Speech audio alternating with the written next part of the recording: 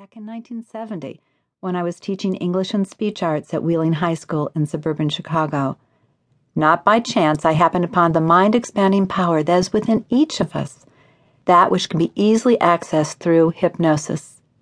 Everything began with an enrichment class on self-hypnosis at Wheeling High School. Just 22 years old, I had never had any experience in the field of hypnosis, but I had an innate interest about expanding my mind into this new arena. The same year, I elected to take a course in spiritual development through an organization called Spiritual Frontiers in Evanston, Illinois, my hometown. With this course, I began to tune into my intuition and my inner knowing. Spiritual Frontiers was led by a Methodist minister, so I was comfortable I was within the conservative limits of respectable research and, quote, acceptable intellectual curiosity. Little did I recognize the serendipity in this choice of classes the same year, and how the two inevitably would be so intertwined, forming my personal and vocational foundation over 20 years later. What struck me then so clearly was the question, why didn't everyone know about hypnosis and the absolutely remarkable things it allowed one to accomplish single-handedly? I recognized how it could be applied to a multitude of issues and problems, producing genuine, life-enhancing, changing benefits.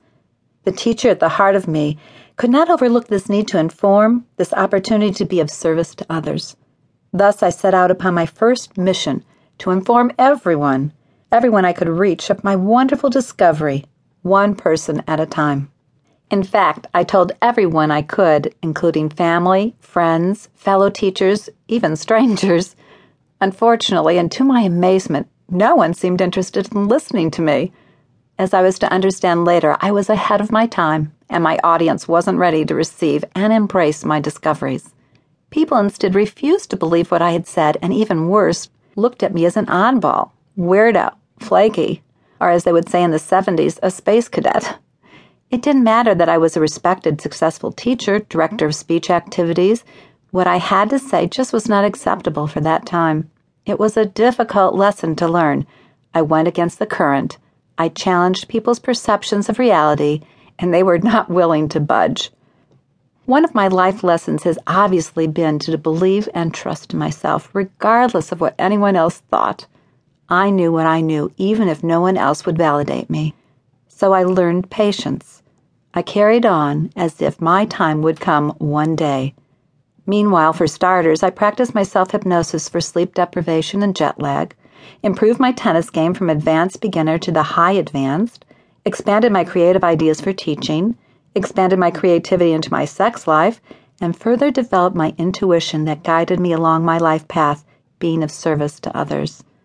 What I had in mind for hypnosis, however, was a contribution to our society's larger issues, like general physical and mental health care, education, geriatric care, drug and alcohol addiction, and even world peace. After all, if we could each improve the state of our subconscious minds, then perhaps we could change the planet's state of consciousness as well. What couldn't we do if we just put our minds with the highest of intentions to it? Looking back on my past, it's as if my life also was carefully orchestrated for the purpose of being able to speak to you now.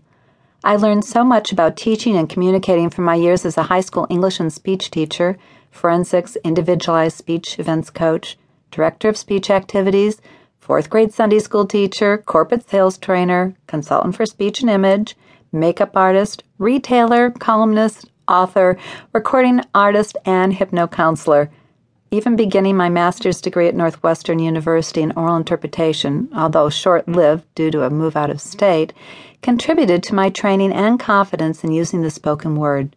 Can you just imagine, though, the abuse I took from others regarding my wide variety of occupations? I didn't fit into the conventional mold of choosing one area of expertise and staying with it, so I was criticized for jumping around from one thing to another. Yet I knew in the grander scheme of things, everything pulled together under the heading self-improvement and self-actualization.